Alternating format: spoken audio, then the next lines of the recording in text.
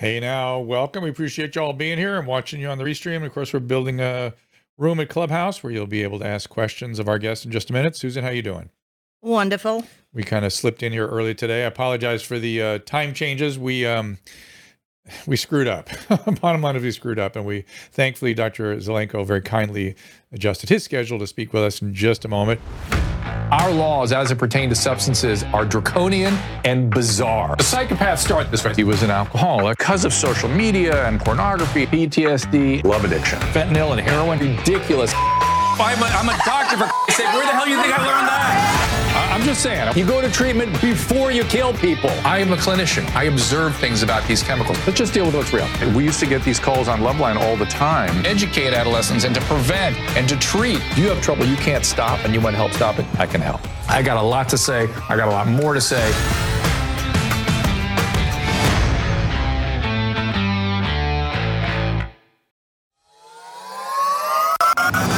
Since the beginning of the pandemic, nearly 1 in 5 Americans has reported consuming an unhealthy amount of alcohol. Could be you, but only 10% of them are actually getting the help they need. Reframe is a neuroscience-based smartphone app that helps users cut back or quit drinking alcohol altogether.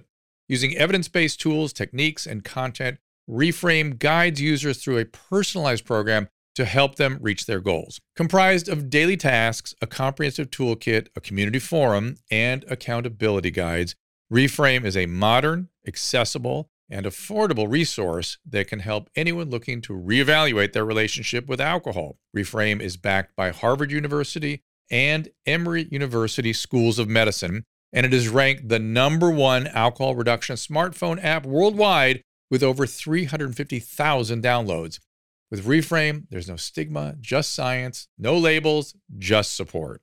To learn more, go to joinreframeapp.com/Dr. Drew. Use the code Dr. Drew for 25% off your first month or your annual subscription.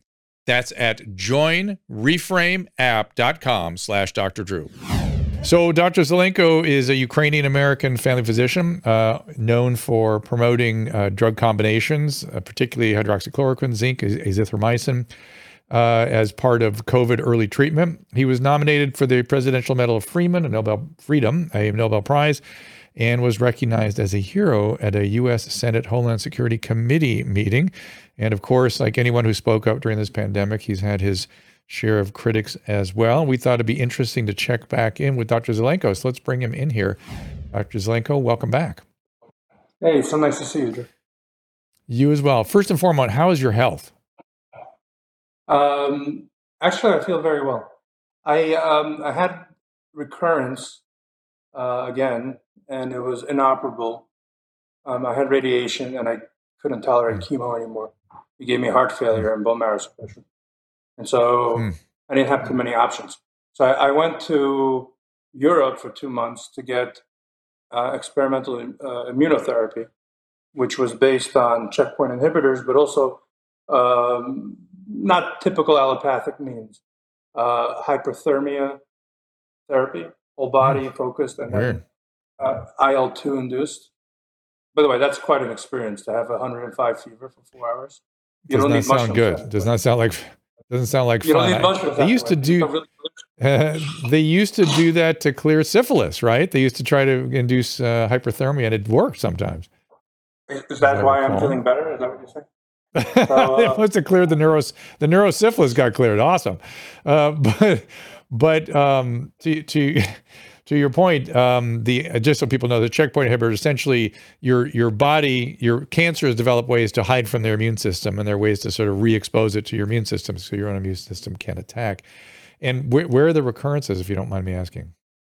There's a pulmonary artery, in the pulmonary artery, but in a very inoperable.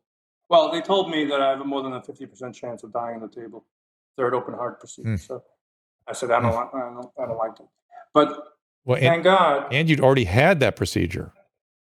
Twice. Yeah. Twice? So, wow. Oh, my goodness. I have one longer thing. But let me tell you the good news. So, you're amazing. I don't know. I'm just Zev. But so I had a follow after that treatment. I had a follow-up CT PET, and actually showed that the tumor shrunk by a third, and more importantly, on the PET scan, that it was quiet. And so I have another image in next week, actually. But I really feel good. I feel better than I have in a long time. But thank God. Amazing. And if I just feel the need to sort of interpret the doctor speak we're getting into. So what Dr. Zelenko is telling us is that his tumor in his pulmonary artery to the lung that remains, which is a wild tumor to begin with, and he's had 2 surgeries on intra-arterial sarcomas. And this time it's shrunk by a third and it's quiet on PET scan, meaning it may be dead. It may be going to shrink even more. We will pray for that. Please God. And I do believe that I'm, the heart beats over 100,000 times a day.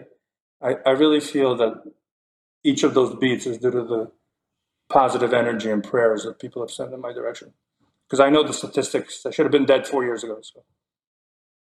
Yeah, I mean, I know it sounds like you should have been. Well, when I first heard about a tumor, I'm like, oh God, oh terrible, oh my goodness. And he's like, yeah, I'm gonna get taken out. Like, oh God, that sounds terrible too.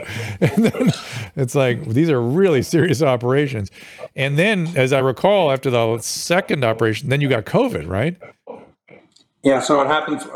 I was on very difficult chemo, 4 different drugs, and it threw me, gave me cardiomyopathy, which basically damaged my heart. My EF was 35, which is equivalent to someone who had a major heart attack. And my lungs developed, I got fluid in my lungs, congestive heart failure. So that wasn't fun. And so I was in the hospital, they removed the fluid, and I went on Entresto, which is a heart failure medication. And over time, thank God, it actually improved. I'm still on the drug, but my heart function is normal. But oh my God, that's amazing. That's also amazing. That's incredible. Yeah. And then, but listen, so I was off the chemo because I couldn't tolerate it. And then after like 3 months, my oncologist said, well, let's try something called Sutent, which is like Gleevec. It's a type of, how do you say it? It's a targeted therapy. It was a custom designed drug, tyrosine kinase inhibitor. TKIs. But anyway, so that I could tolerate, but then after like a few months, I started feeling really bad. And I went and I got a blood test, and my bone marrow was suppressed. My white count was low. Now keep in mind, I did not restrict myself at all. I had no mask, no gloves. I was seeing patients, exposed to COVID like crazy. Go to my synagogue. I had I was just taking prophylaxis, and I was so good for a long time. But then when my bone marrow got suppressed, I got sick, and I really got sick. In my one lung, both lobes, left lung. And I ended up in the hospital. My oxygen level was 75 on oxygen, and I couldn't get up out of bed. They wanted to intubate me, put me on a respirator. I said I'd rather die this way. But with the high dose steroids, miraculously, I really turned around. And the steroids do work. They help anyway. I want to tell you, I'll share an experience with you. I really thought that at that visit, I'd be leaving in a box. And it was pretty amazing that, I survived. And when I was discharged from the hospital, they wheeled me down in a wheelchair. Sorry. And I was waiting. I get emotional, so. Sure. So I was waiting for my ride, and it was Lenox Hill Hospital, and I just felt like the warmth of the sun on my face and a little breeze. The feeling of ecstasy and pleasure that I experienced at that moment. You there?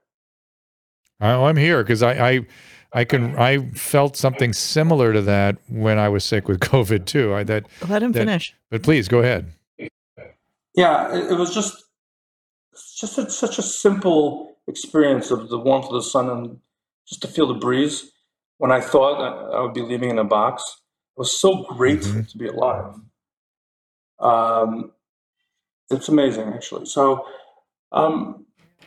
I've dodged a lot of bullets, and it's not like I don't have my medical issues still, but I have my attitude is the following, that I don't worry about things that I can't control. I don't worry how I'm going to die. I worry how I'm going to live. And so those are the things I can control and change and improve. So I use my limited energies in that direction. That's kind of what I was hoping we would get into today, because so much else has already been said, but I wondered how you've just shared with us how you philosophically deal with your illness, but how philosophically have you been thinking? Because you tend to be very spiritual and very thoughtful about what's going on. What have we been through here in this country? What was this all about? How, the way you were treated and not treated. Do you have a philosophical sort of thought about this whole experience? I've reverse engineered the worst crime in human history, but it depends on your tolerance about what I'm about to tell you. Everything, first of all, whoever's listening to me, please don't believe a word I'm saying. What I mean by that is, no, I mean it. Blind faith belongs to God. With human beings, you should trust, but definitely verify.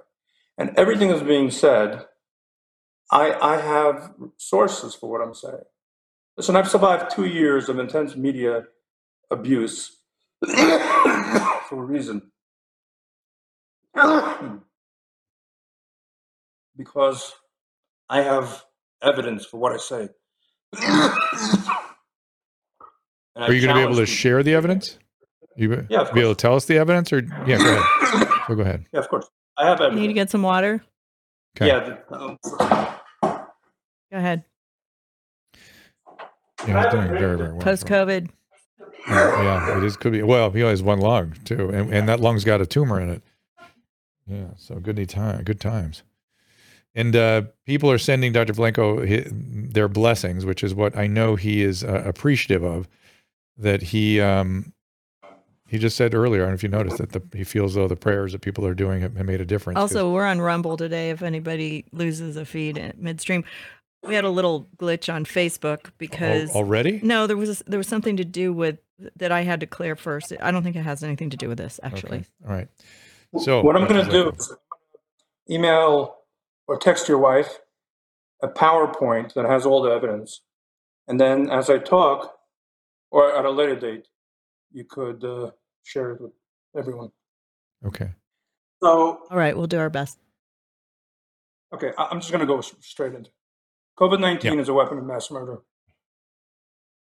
There's nothing national about it. We have 20 years of patent evidence and 20 years of peer-reviewed, published paper evidence that in detail chronicles how this weapon of mass murder was constructed. And I'm going to start giving you the details right now. 1998, Dr. Ralph Barrick, University of North Carolina, Chapel Hill, funded by the NIH, began research on something called cross-species transmissibility, which basically meant to take a virus from one species and make it infectious to another species. Okay, published a paper on it in 1998. In 1999, he perfected the technique, published a paper on it. Again, funded by the NIH. In 2002, Dr. Ralph Barrick got a patent, United States patent, which was his research was funded by the NIH, which described how to take a coronavirus and modify its lethality to human lung tissue. I have the patent.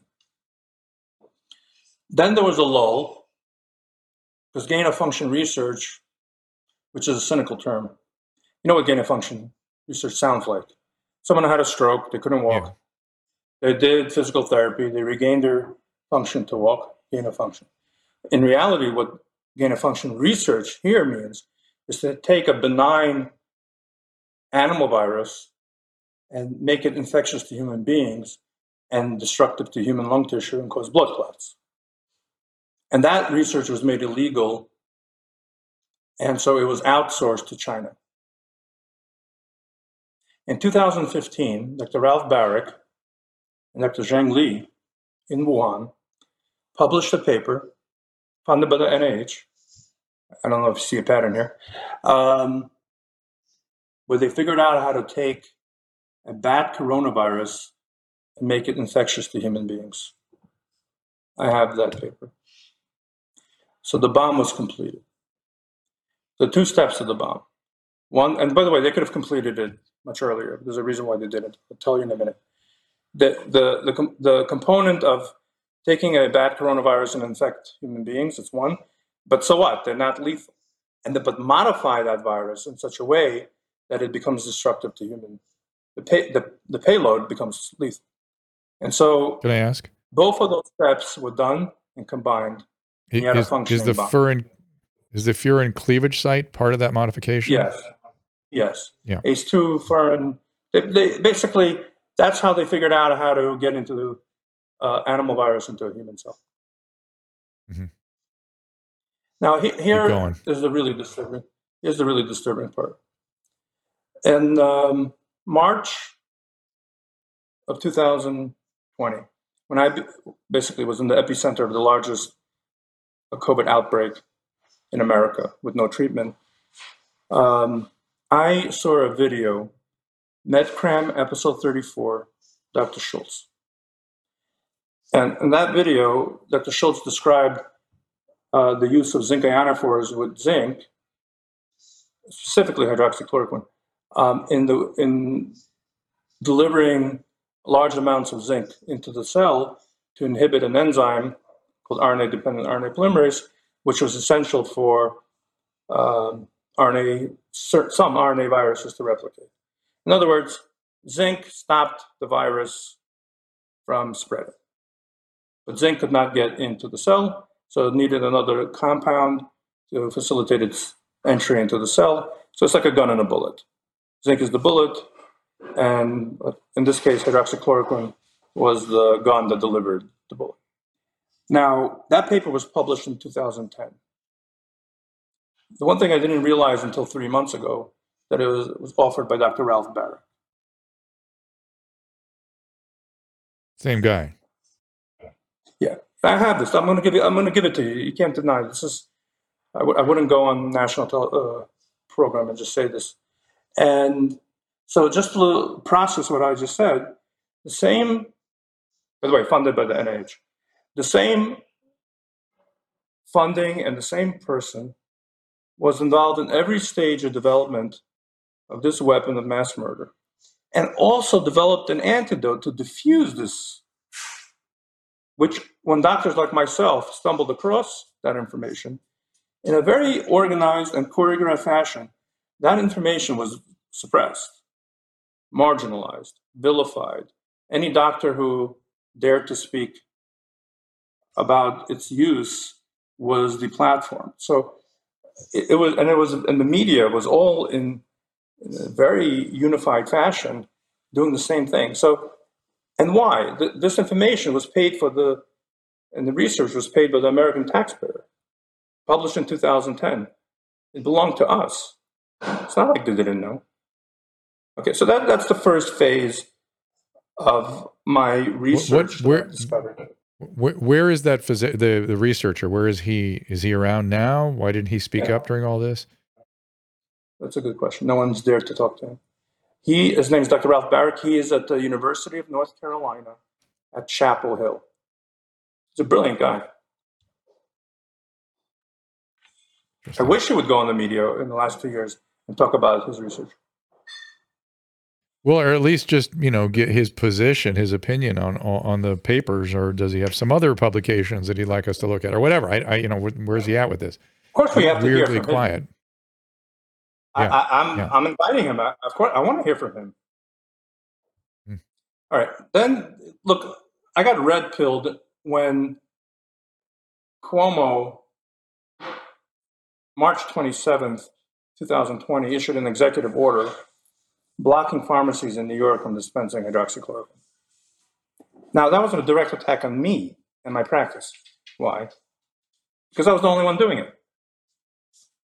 And so just imagine, from my perspective, I'm in the middle of a inferno of disease. With God's grace, I figured out something, but by the way, which has now been validated to reduce hospitalization and death with multiple peer-reviewed studies by 85%. Meaning, if you risk stratify patients, pick out the high-risk patients, you treat them early with an antiviral, anti-inflammatory approach, you virtually eliminate the need for hospitalization. And it's not me saying it. By the way, it doesn't have to be hydroxychloroquine. It could be ivermectin. It could be EGCG, quercetin, steroids, blood thinners, monoclonal antibodies, Luvox, colchicine. We have many, many tools in our armament. And I found the most effective treatment is custom tailored to each individual patient, because it depends on their history, depends on their presentation, depends on their preferences. And then you kind of put together a treatment approach that is unique to that patient. That's what I found the best kind of outcomes. Mm. But so when Cuomo blocked access, I couldn't understand it. And then my patients started dying again because they couldn't get the medication. Anyway, so I did research again, and on the NIH server, I found a substitute for hydroxychloroquine, which is called quercetin. I remember being on your show saying it, and you actually wrote it down and looked it up. I remember that. And what it was. Then I took it. Everybody took it. Yeah, we all took it back then. Yeah. With the zinc. Here's something funny. And the D. I did 5. The C. I did 5 interviews in Israel about quercetin. It sold out inside the whole entire country. Mm. Anyway, so what quercetin was it's a bioflavonoid or a plant derivative. It's found in onions and apple peels. But more importantly, it was over the counter. So I remember, I'm getting goosebumps. I remember like leaning back and saying, I just found the cure to tyranny. Because there are 2 reasons why people died from COVID. One was delaying treatment. And 2 was governmental tyranny by blocking access to life-saving information, life-saving medication. I kind of agree with it. I'm wondering what happened to our profession. It was such a weird moment where we're accustomed to doing the best we can for our patients, given whatever is available to us at the moment, doing the least harm, right? Do no harm. And try to come up with some improvisation. But it was so weird that academic medicine, our peers froze in place and were unwilling to do anything. It was a very weird moment. What do you think that was? Well, it's very simple. In the last 20 years, the solo practitioner or smaller group practices were all acquired by larger institutions. Doctors lost their autonomy. That's what I thought too. Yeah, that's what I thought. So literally we went from decentralization to centralization. That's sort of how I think of it. It used to be decentralized to the best possibly trained individual practitioner and an informed, motivated patient. And now we've taken all the decision-making, moved it back up to the bureaucracy. And people are afraid to do anything outside of the, quote, clinical pathways. And the pathways are set by bureaucrats or people higher up.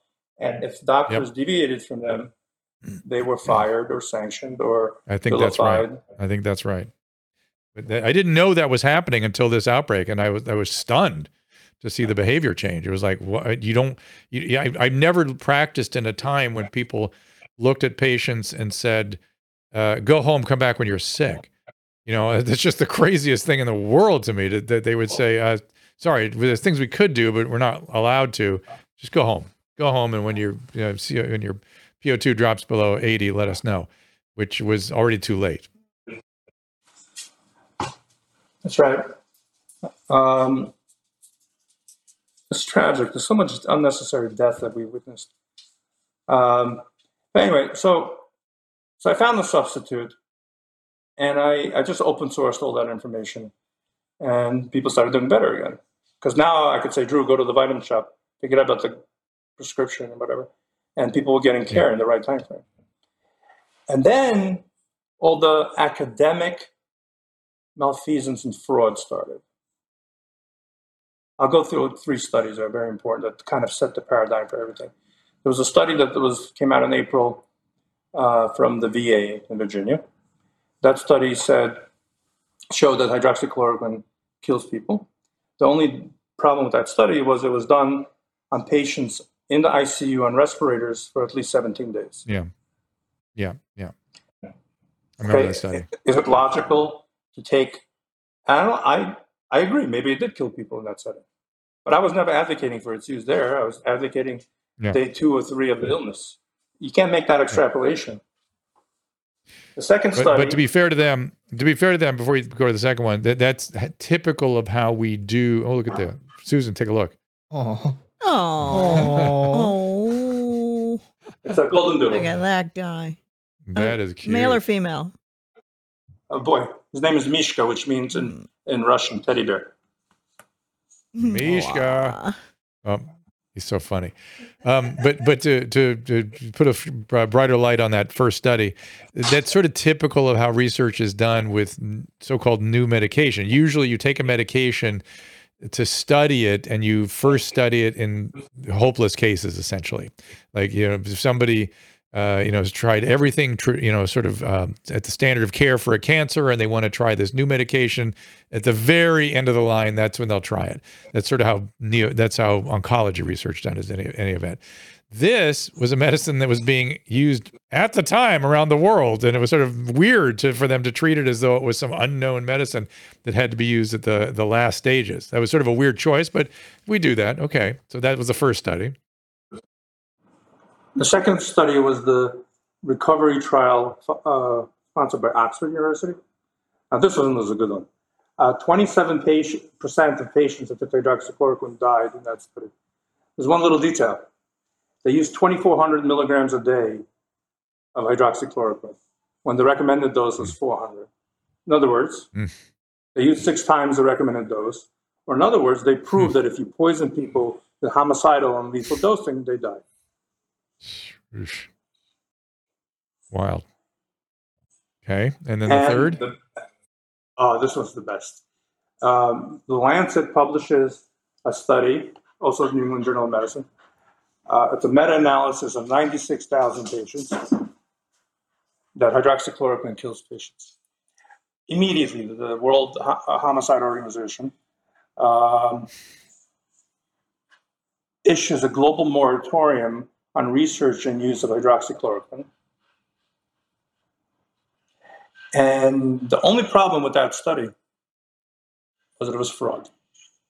And in the biggest scandal in the history of medicine and peer-reviewed science, the Lancet and the New England Journal of Medicine had to retract that study by Surgisphere for fraud.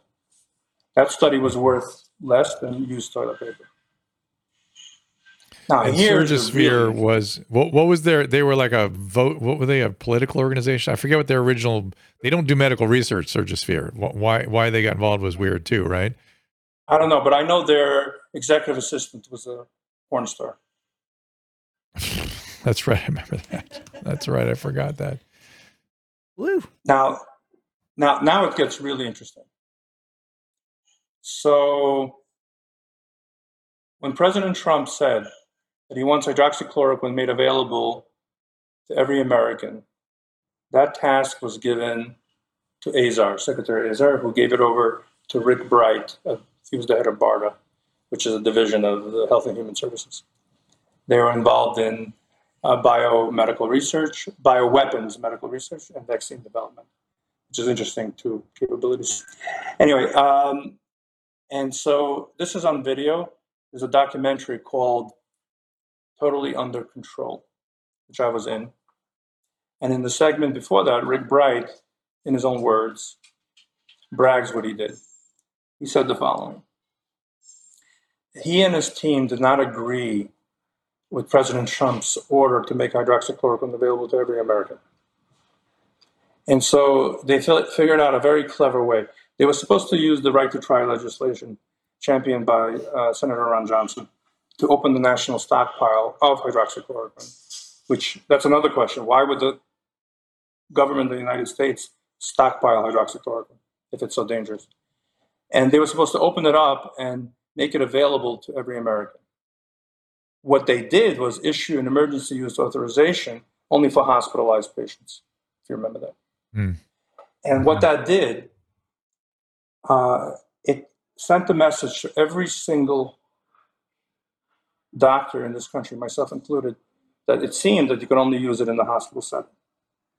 But in reality, all it did was open up the national stockpile of hydroxychloroquine to hospitals. But it did not restrict doctors like you and me to use it in the outpatient setting. But the net effect was the following, that all the hospital institutions and all the larger employers of doctors took it to mean that way and issued restrictions to their doctors not to use it in an outpatient setting. So effectively, that emergency use authorization destroyed any possibility, practically speaking, of using hydroxychloroquine in the outpatient setting, which was the exact opposite of what President Trump had ordered. That's all documented. By the way, in the words of the perpetrators. Now it gets even better. And so, okay, it keeps going. All right, I'm ready. In the Lancet paper was published and retracted in May 2020. In June of 2020, the FDA revokes the emergency use authorization for hydroxychloroquine, even for the hospital setting. Mm. And if you look at their document for the rationale, look at footnote 32. It actually tells you, they quote the Lancet paper that had been retracted for fraud. Right.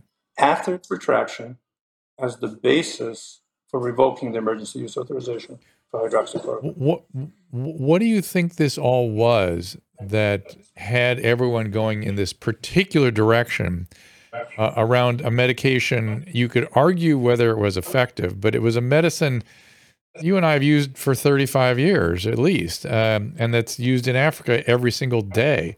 Why did and this is the Surgisphere scandal was part of that. Why the rush, the breathless rush to go this one direction? What was that? That was motivated by something. It was motivated reasoning at best. How do we understand that? That's the stuff in the early part of this pandemic that I found so mysterious. You can't handle why we're not looking at that. Well, you would tell me in a second. Maybe not, but why? And then my other question is, why are we not really examining all this carefully so we don't do stuff like this again? Why isn't somebody, at least on a social psychology level, looking at these things and going, what happened? What was that? What went wrong? Let me just start with your hypothesis. Okay. It's not a hypothesis. People will hear you speak. Trust me, it's not closing the door is not going to keep your word from getting out. No. You're on a stream, so we're clear. And by the way, I'm reading the Wikipedia and Surgisphere. It's crazy when you really read about it. It's super crazy. So listen. If you look at Australia and in the province of New South Wales, as of today, any doctor that prescribes hydroxychloroquine or ivermectin, for that matter, in the treatment of COVID-19 goes to jail for 6 months. And the government tells you why. It says it because it encourages vaccine hesitancy. Oh. So let me translate that. I want to translate that for you. They're not denying it works. On the contrary, it works. And what happens is doctors that help their patients in the right way, they get better. When patients get better, they say, well, why do I need to take the vaccine? And they probably encourage other people, their family, not to take it. Well, but even there is plenty of room in that construct for public health officials to talk about hybrid immunity and duration of natural immunity, and to still be encouraging the vaccine if that's what they wish to do. I mean, the having had natural infection does not change the diathesis that much. Changes it. The patient may change their ideas a little bit, but the public health position could still be, no. We really want you to get hybrid immunity to be sure we push this thing down as far as possible. Reasonable. They can do that, but to weirdly distort. I know, that's the weird part. That's the craziness to me. That's not so crazy. That's the excess. The excess. Well, let me ask you this. For some reason to me, the whole world situation sort of goes this way in a weird way. I mean, what was going on in Canada seemed bizarre to me. And now what's going on in the Ukraine is bizarre to me. Do you have a way of understanding all these things? I do. But it'll take a little. I'm listening. It's a very complex puzzle. And I'm not going to tell you what the puzzle looks like. I'm going to give you the puzzle pieces and let you figure it out. So there's psychological warfare. And it's well known that if you induce a chronic anxiety or fear state, and you isolate someone from the people they love, and you dehumanize them by putting a face taper on, what's going to happen for the majority of people is they're going to psychologically decompensate. And we can call it mass psychosis. When people psychologically decompensate, they get damaged, they get hurt, they become vulnerable, gullible, and very easy to manipulate. And the whole purpose of this artificially made weapon of, really it's a weapon of fear, I would say, was to create global fear. And then to use that global fear to manipulate the behavior of large numbers of human beings. And I'm going to have to start building, everything I'm saying is verifiable. So I'm going to start building the puzzle for you. In 2010, Bill Gates at a TED lecture, anyone could just Google TED Gates 2010 population control. Bill Gates gave a presentation and said the following. Most people know about this. He said that the biggest threat to the planet is global warming. The biggest cause of global warming is carbon emissions. The biggest source of carbon emissions is human beings. And therefore, we need to reduce the world population by 10 to 15%. That's a billion people, more than. And how we're going to do that is through the use of vaccines. Okay. The same Bill Gates in 2020 said 7 billion people must be vaccinated. It's also on video, it's not me saying. So I'm going to ask a rhetorical question. I don't need an answer. Just why would I take a vaccine for my health that is being financed and advocated for by someone who wants to reduce the world population? Okay. In 2016, Klaus Schwab from the World Economic Forum gave a very bizarre interview on a French media platform. I have the interview. It's with subtitles. And he said, and I quote, that within 10 years, by 2026, every single human being will be tagged with a digital identifier. What does that mean? I forget about the purpose of it, but how do you get 7 billion people to willingly volunteer to get tagged with a digital identifier? I don't know. No one understood it at the time. Okay, now here's some facts. If you look at the World Economic Forum, which is really, they have schooled most of the world leaders right now. For example, Trudeau, Macron, Ardern, Morrison, and many other world leaders. What was her name? Angela Merkel. Even Bill Gates himself was a graduate of that school. So it's not like they're without influence, the World Economic Forum.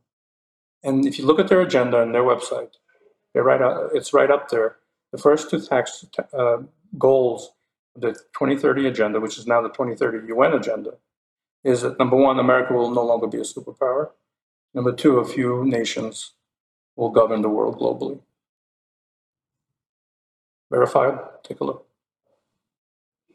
So my question is, how do you take the world's most powerful economy and military in human history, and in a matter of a few years, remove its superpower status? Well, I have a way. How about this? You shut down the economy and perpetrate the biggest theft of middle-class wealth in history. What do I mean?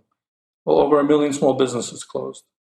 And the larger corporations picked up their market share and the valuation skyrocketed. Why? Because it was very dangerous to go to the local grocery store, but it was safe to go to Walmart. It was very dangerous to buy a hammer at the local hardware store, but it was safe to go to Home Depot. Number two, you drive up inflation to such a rate and devalue the American dollar that last week Saudi Arabia announced that it's going to shift its reliance on the United States dollar or petrodollars and move towards the digital yuan, which is China's new cryptocurrency. Number three, a national debt of over $30 trillion. But that, okay, we can, we kind of could manage. But what's going to tip the scales is the... We don't know. We don't know if we'll be able to handle it or not. That's what's interesting.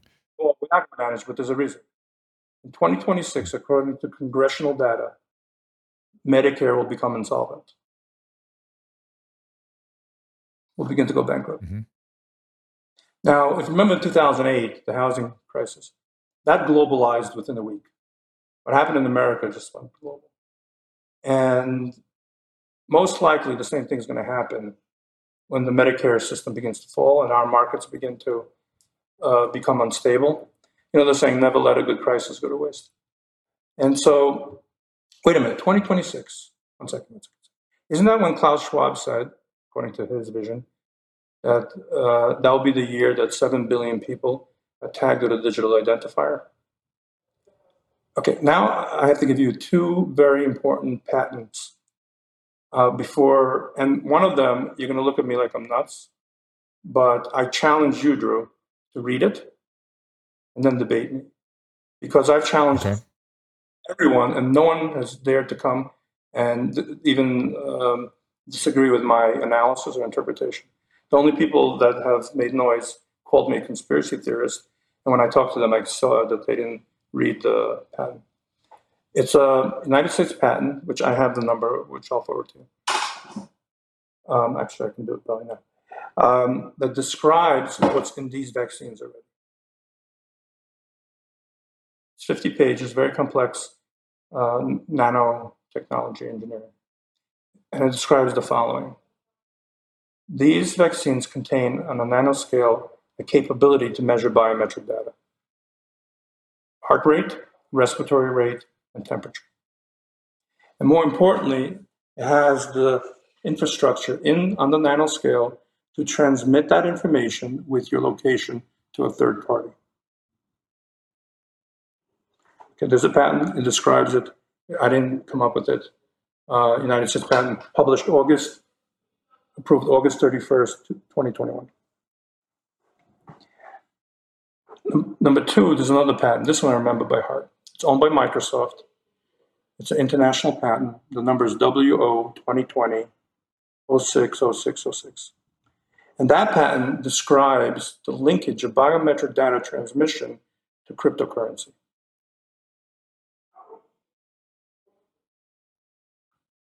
I'll give you the patent also.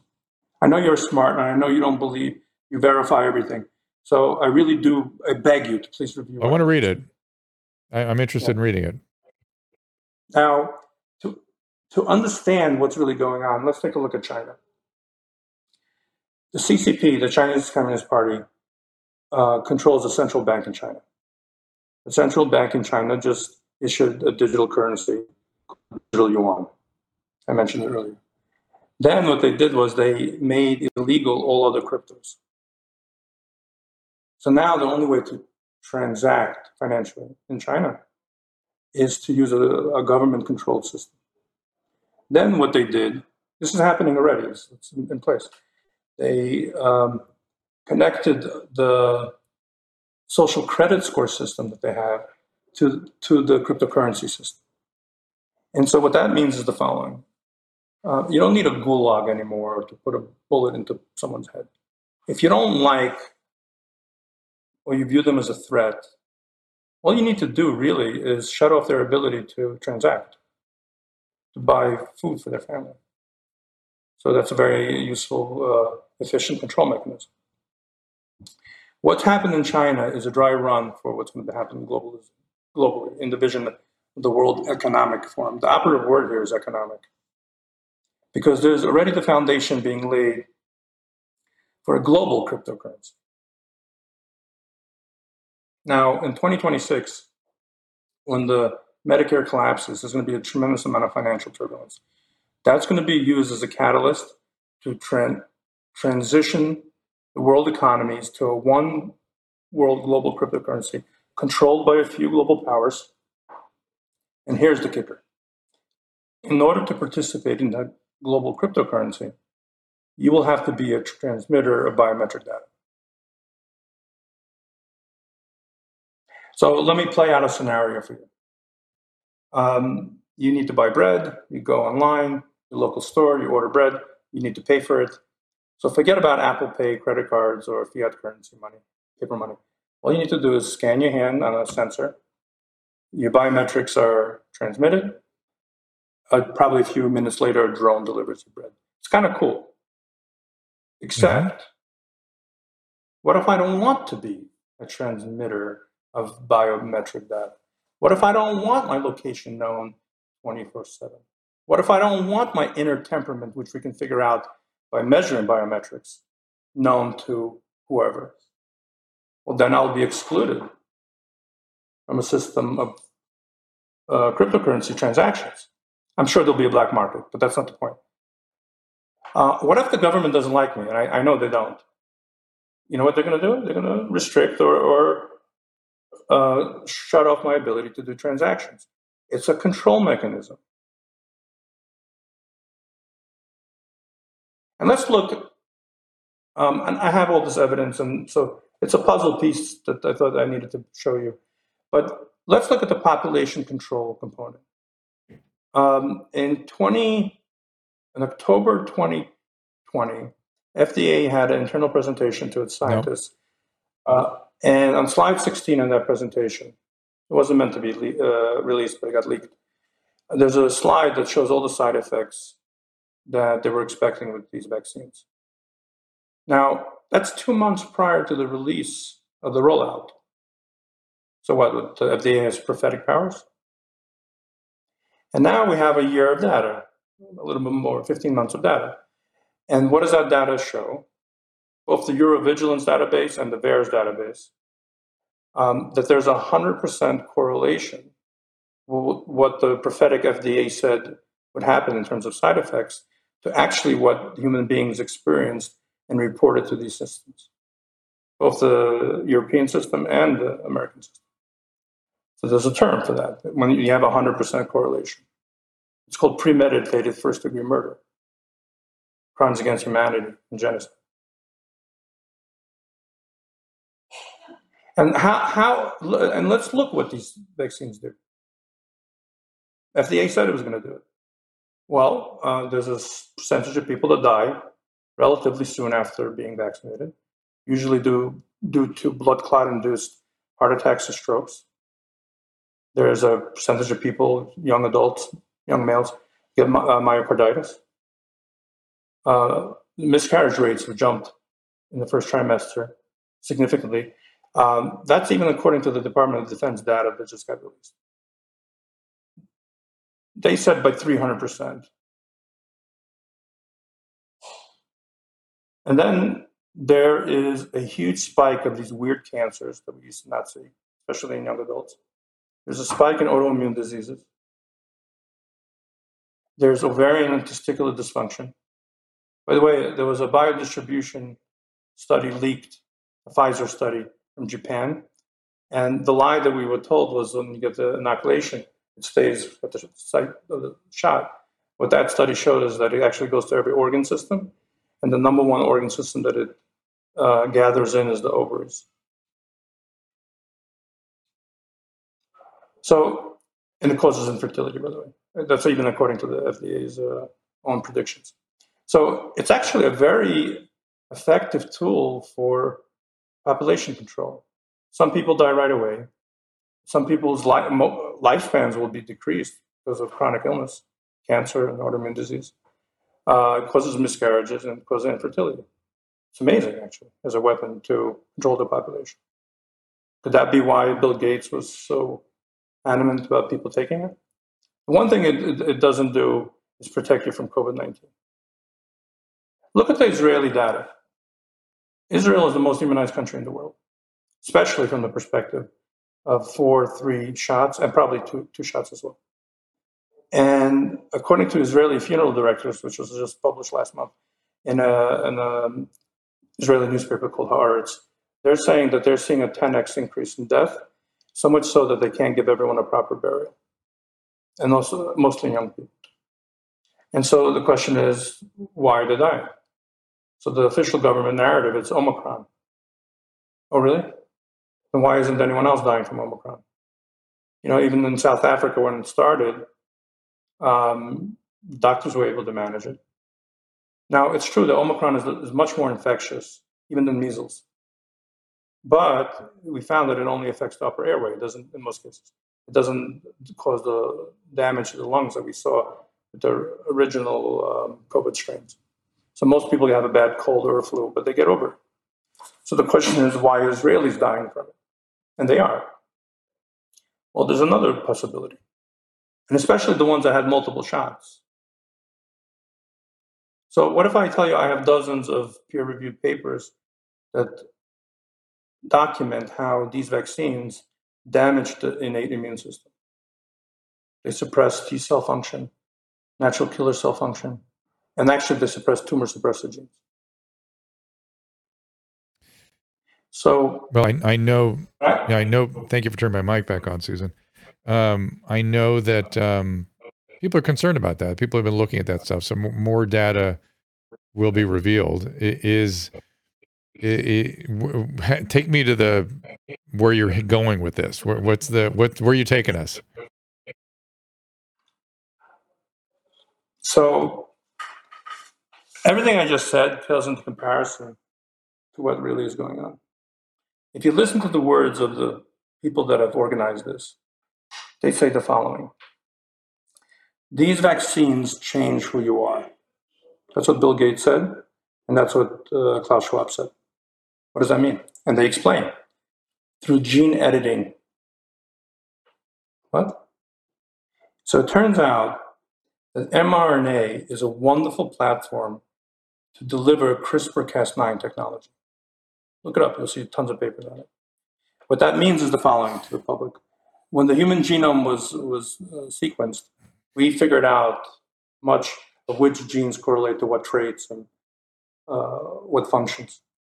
And then there was developed a technology called CRISPR-Cas9, which allows for gene editing, which allows for a human being to splice out a segment of a genetic code of a person and splice in at will another segment.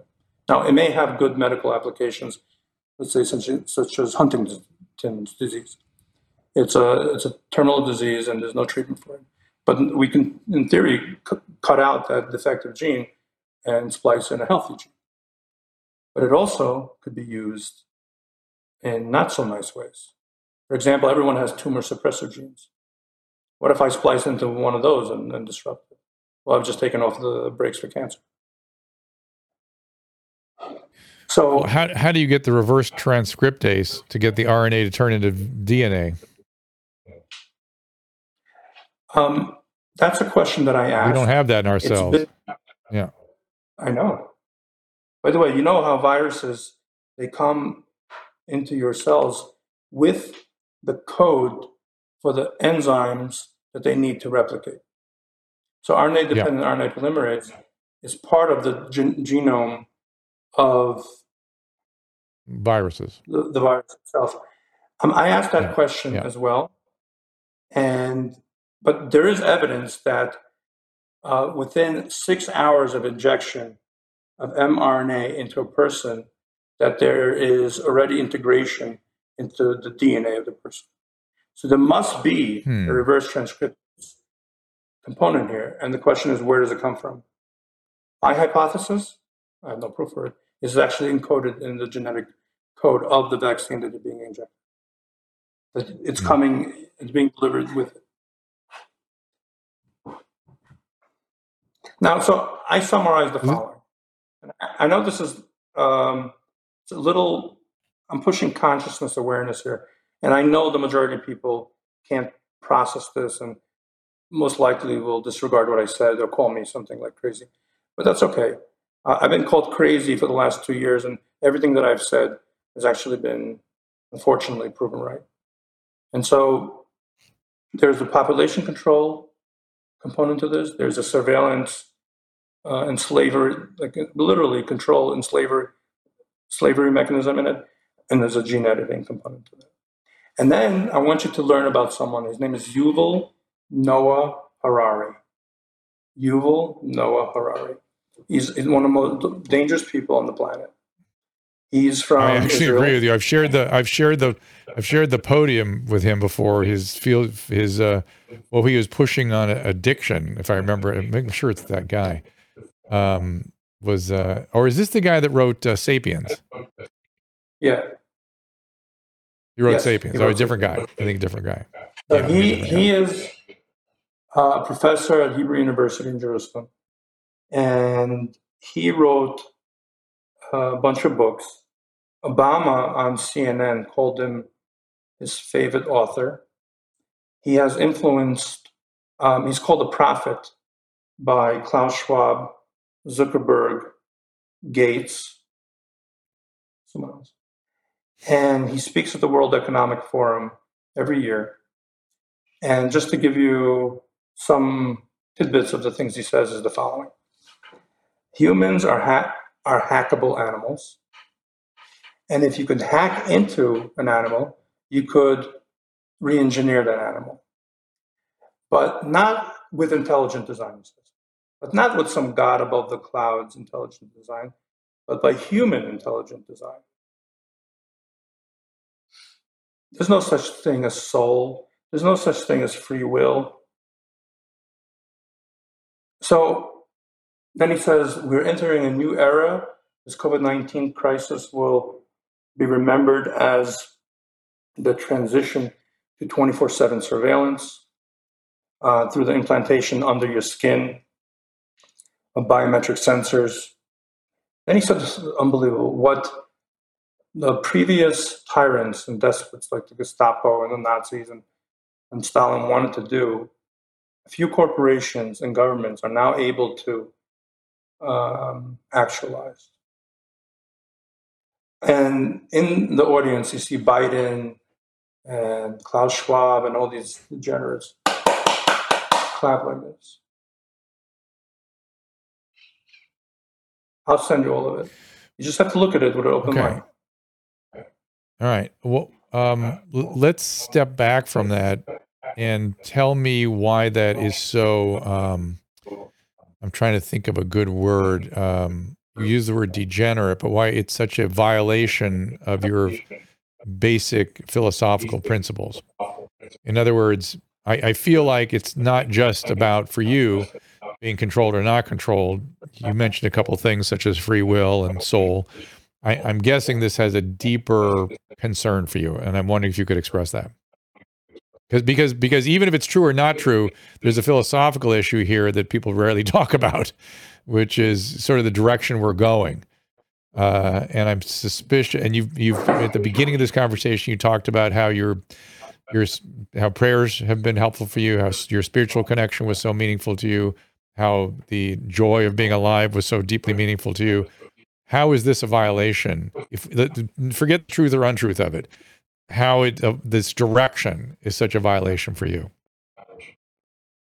So there's a few axioms. If you remember, whenever you were in college, especially in science classes, you'd come in, they'll give you a few axioms in the beginning.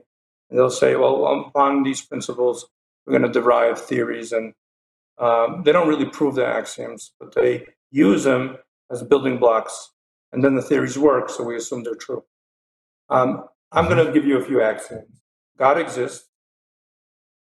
He's good. And he makes us every instant in time, so we're never alone.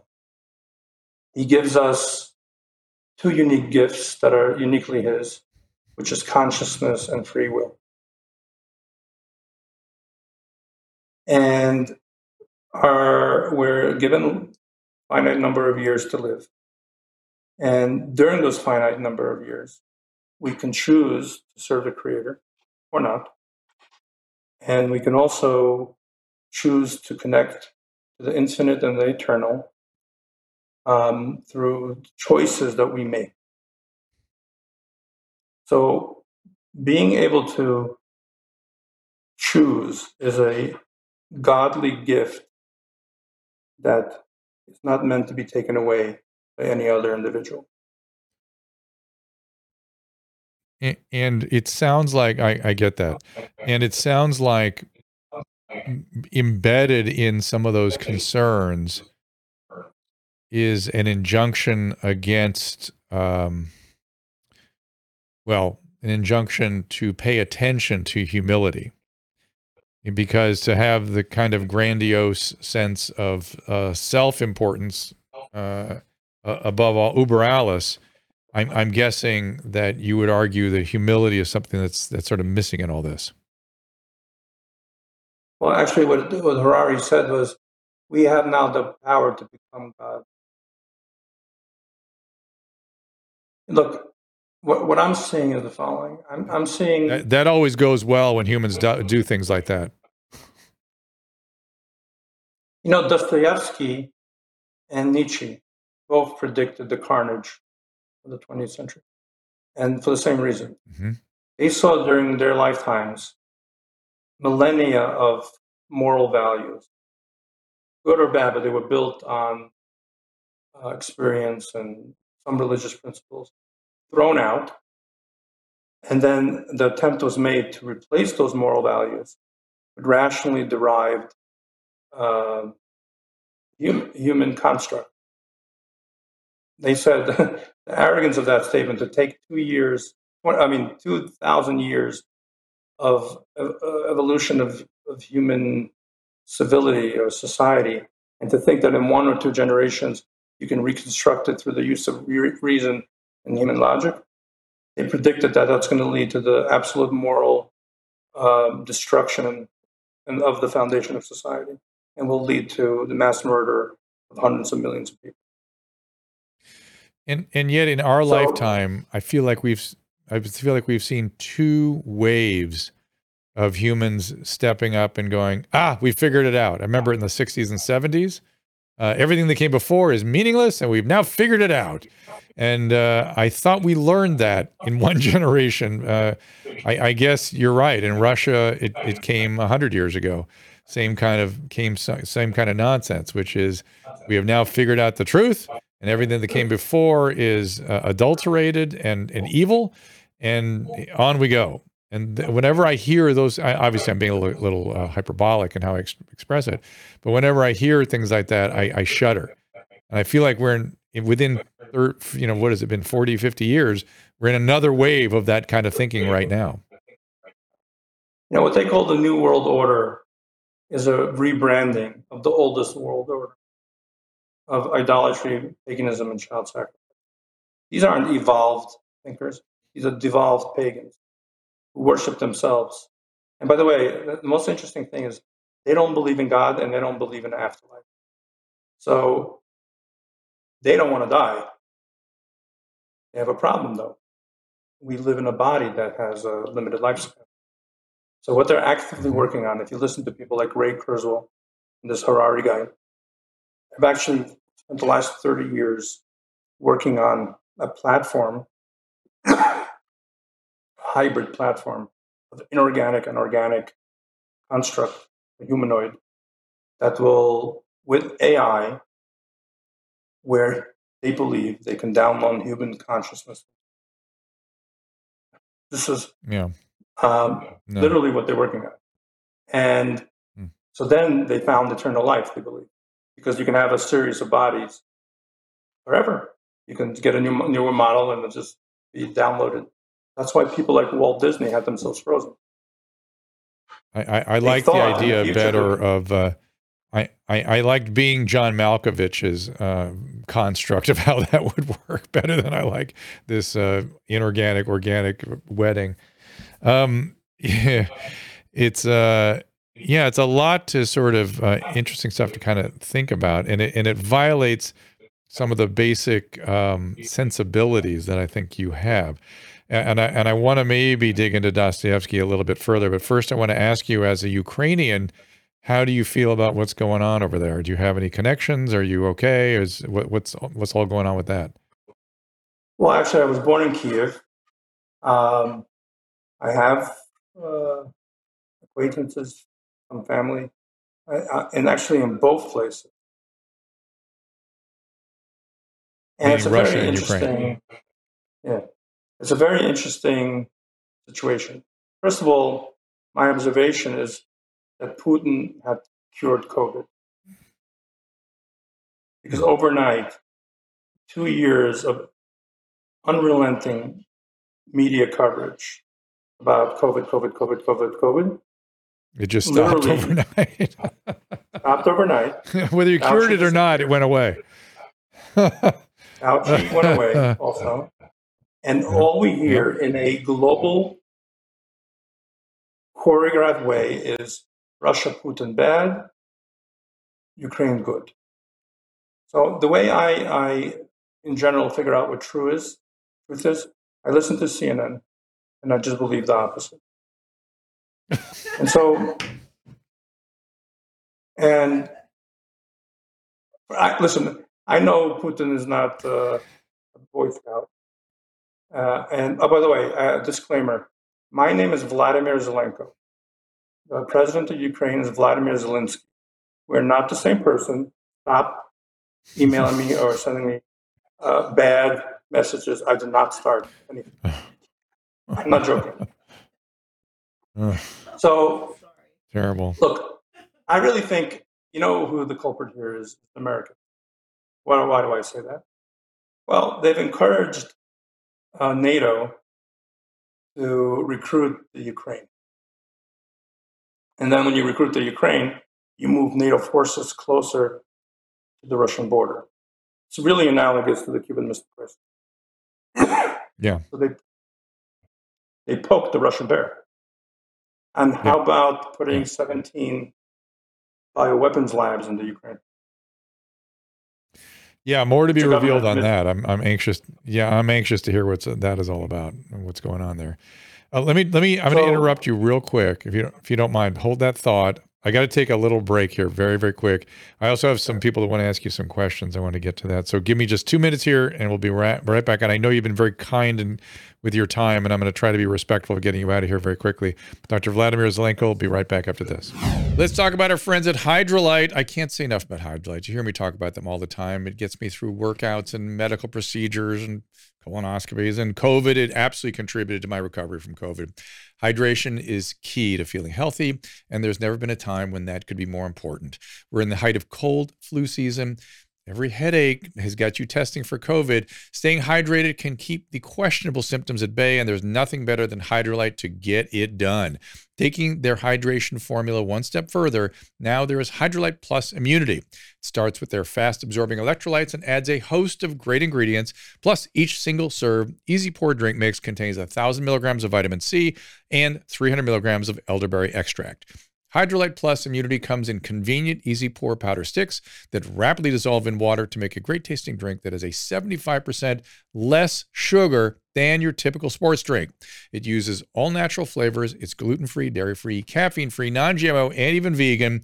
Hydralyte Plus Immunity is also now available in ready-to-drink bottles at the Walmart next to the pharmacy, or as always, you can find it by visiting hydralyte.com/Dr. Drew. That is HYDRALYTE.com/Dr. Drew. And be sure to use that code Dr. Drew 25 at checkout for a special discount. We're here with Dr. Vladimir Zelenko, and we've been talking about the situation in the Russian-Ukrainian conflict. And Reuters just reported something, I think, encouraging. Ukrainian forces, oh no, that wasn't what it was. It says Russians are falling back. But it said that Russia's main goal is Donbass, suggesting scaled back ambitions, which is good, I hope.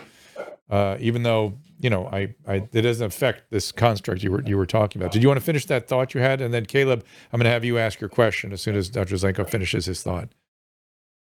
So I think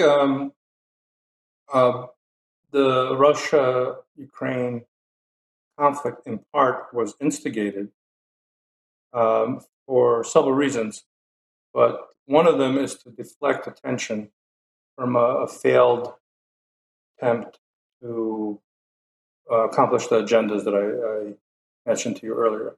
Because instead of 7 billion people, they got 3 billion. And so there's going to be, right now, by way of analogy, we're looking at 2 months before the end of World War II. The Nazis are scrambling, trying to hide, trying to create excuses and plausible deniability. We were just taking orders, whatever, blame others. Because once things settle down a little bit, there's going to be a lust for vengeance. And they're going to be, I don't know if Nuremberg trials or Hague or military tribunals or whatever, but vigilantes. But there's a group of people that are really now scared for themselves because we know who they are. I mean, they were very vocal about it. And they created all this fear and all this chaos, obstructed life-saving medications, and really did everything in their power to maximize carnage. So if I'm hearing you, if I'm cutting through the, you've given us a lot of information, a long story, but it sounds like here at the end, you're somewhat hopeful. You feel like that people are aware that there's, okay. And so that's, I like to hear it. Yeah. I think we're on the verge of a wondrous revelation of truth. The only variable here is the body count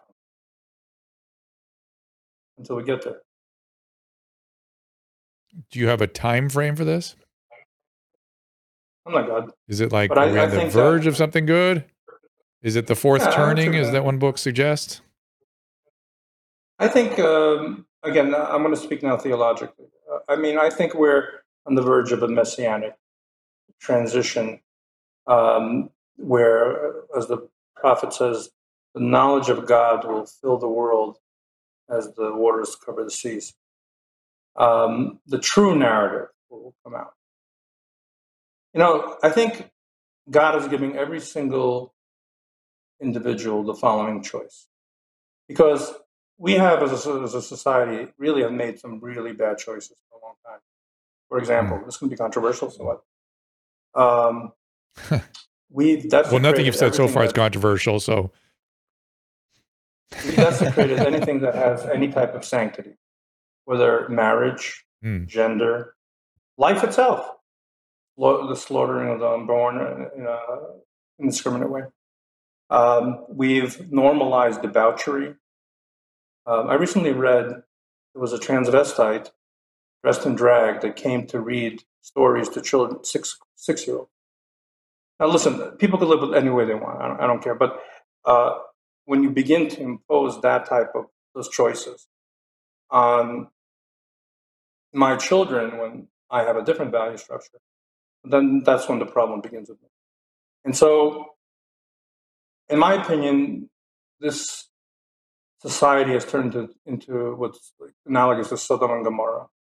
We've normalized immorality into the law of the land. It's a very convenient way of saying, God, we don't want you here. We have our own laws. But anyway, so I think that we're being given a choice. And here's the choice. And you can't sit this one out. You can't sit on the fence. And if you don't make a choice, you're making a choice anyway. You fall into camp. Who do you believe in? Who do you put your trust in? Who do you bow down to? You bow down to your Creator who makes you every instant of time out of love? And do you ask Him for the fortitude to deal with the uncertainty and fears associated with living? Or do you let that fear lead you astray into a cultish codependency on sociopathic oligarchs and corrupt government? That's it. That's the choice. Yeah, even just turning away from some of the human deficiencies is already sort of progress, because the certitude, the hubris. We were talking. I brought up humility a while ago to you. Let me ask, well, Caleb, why don't you ask your question of Dr. Zelenko? Yes. So I've read some stuff recently, and I don't know how much I believe it because I'm not a scientist, but I've read certain theories about something called graphene oxide being in the vaccines, that the goal is to use it in somehow to turn living humans into nodes for 5G and create a global mesh network. So is this connected to what you were talking about earlier, or have you seen any evidence of this in your research? Please, no. I mean, that's what I've read, and it seemed like that connected to what you were saying earlier. So, in the patent that I described about the tracking technology that's in these vaccines, it's kind of related to that. And it's not like the vaccines, they don't even have a power source themselves. It's not like they transmit. But everyone carries a phone. And I don't even know but how it's going to be done. But I could tell you the following. Historically, who was the most powerful entity in the world? It was he who controlled the sea lanes. Because sea lanes were the pathways for basically energy, the word transmission, or sending oil to one place to another to do business globally, internationally. And that's why the United States Navy is so big. It protects the sea lanes from piracy. Well, in the future, the next threshold is low orbit satellite networks, which we are actively now sending up. And it's the Skynet system, right? And so he who controls the low orbit space really controls the future. Mm-hmm. Guess what President Trump formed under his presidency? A new branch of the military, remember? Space Force, right. You know what it was called? Space Force. There's a reason why it was formed. Because there's now going to be a power struggle for low orbit space to control this network. So obviously this network interrelates to some type of global interconnectivity and one world governance, and one world communication system and cryptocurrency. Right. How it works. Listen, 5G, everyone goes nuts. You know what 5G is?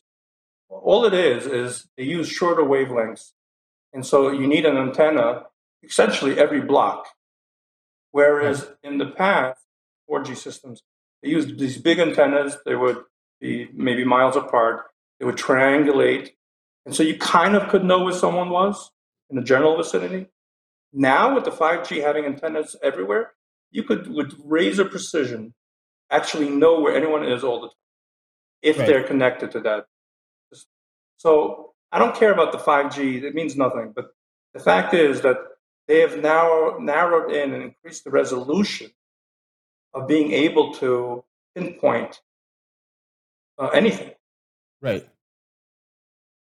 And so, I mean, I'm not a scientist, and so I don't actually fully believe that. I don't know if that's actually true. I just was wondering if that's connected to what you were saying earlier about this ultimate goal of interconnecting people onto this global cryptocurrency and being able to track them. Is that what you're saying? Is that it's through something that they're secretly putting in people, or?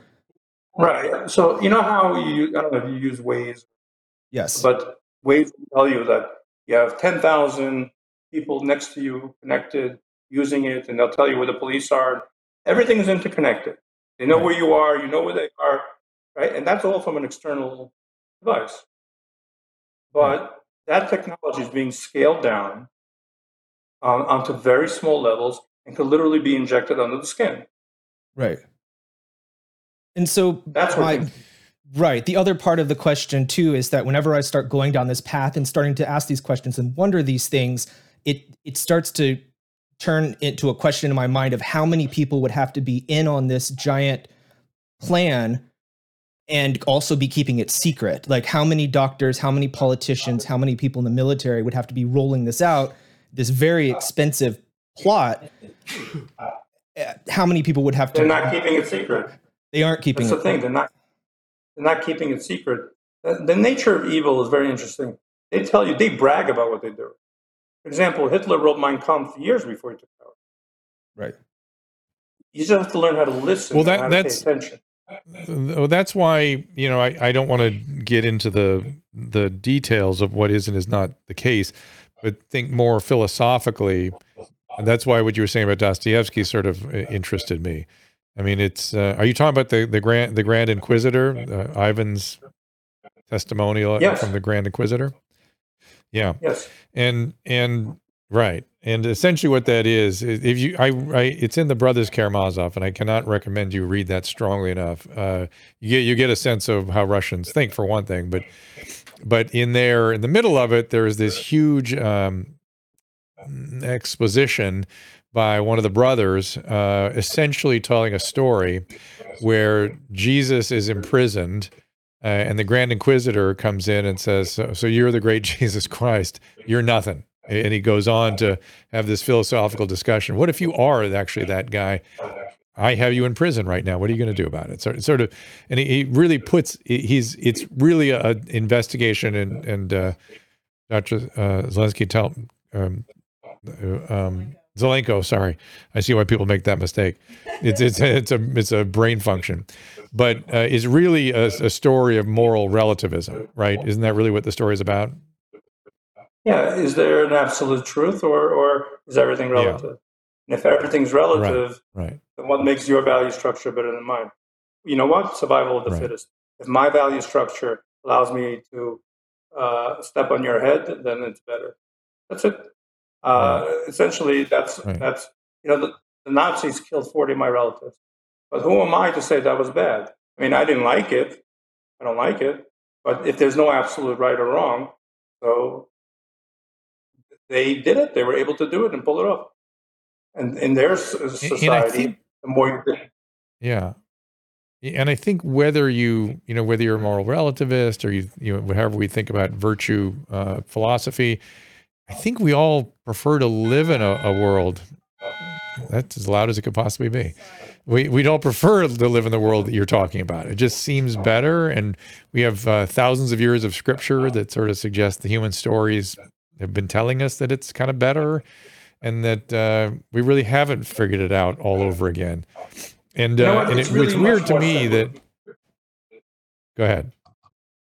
It's really much more simpler it's not complicated. According to our scripture, I think everyone will agree, we are all descendants of Noah and his family. He had Adam, he populated the world. Then God got really pissed at them, and he made a flood, cleaned the house. And only Noah, his wife, 3 sons and 3 daughters-in-laws were left, and from them issued out all of them. So in reality, we are all brothers and sisters descending from Noah and his family. The reason why I bring this up, that Noah was given 7 laws, which, in my opinion, are relevant in every time and every place. And what are those laws? Well, they'll resonate in your ears because it's actually common sense in many ways, and some things that you probably grew up with. Number 1, you should believe in one God. Number 2, you shouldn't worship false gods. Those are between you and God. Then 3, 4, and 5 are the following: don't steal, don't murder, don't commit adultery. And that's logical, because how can you have stable society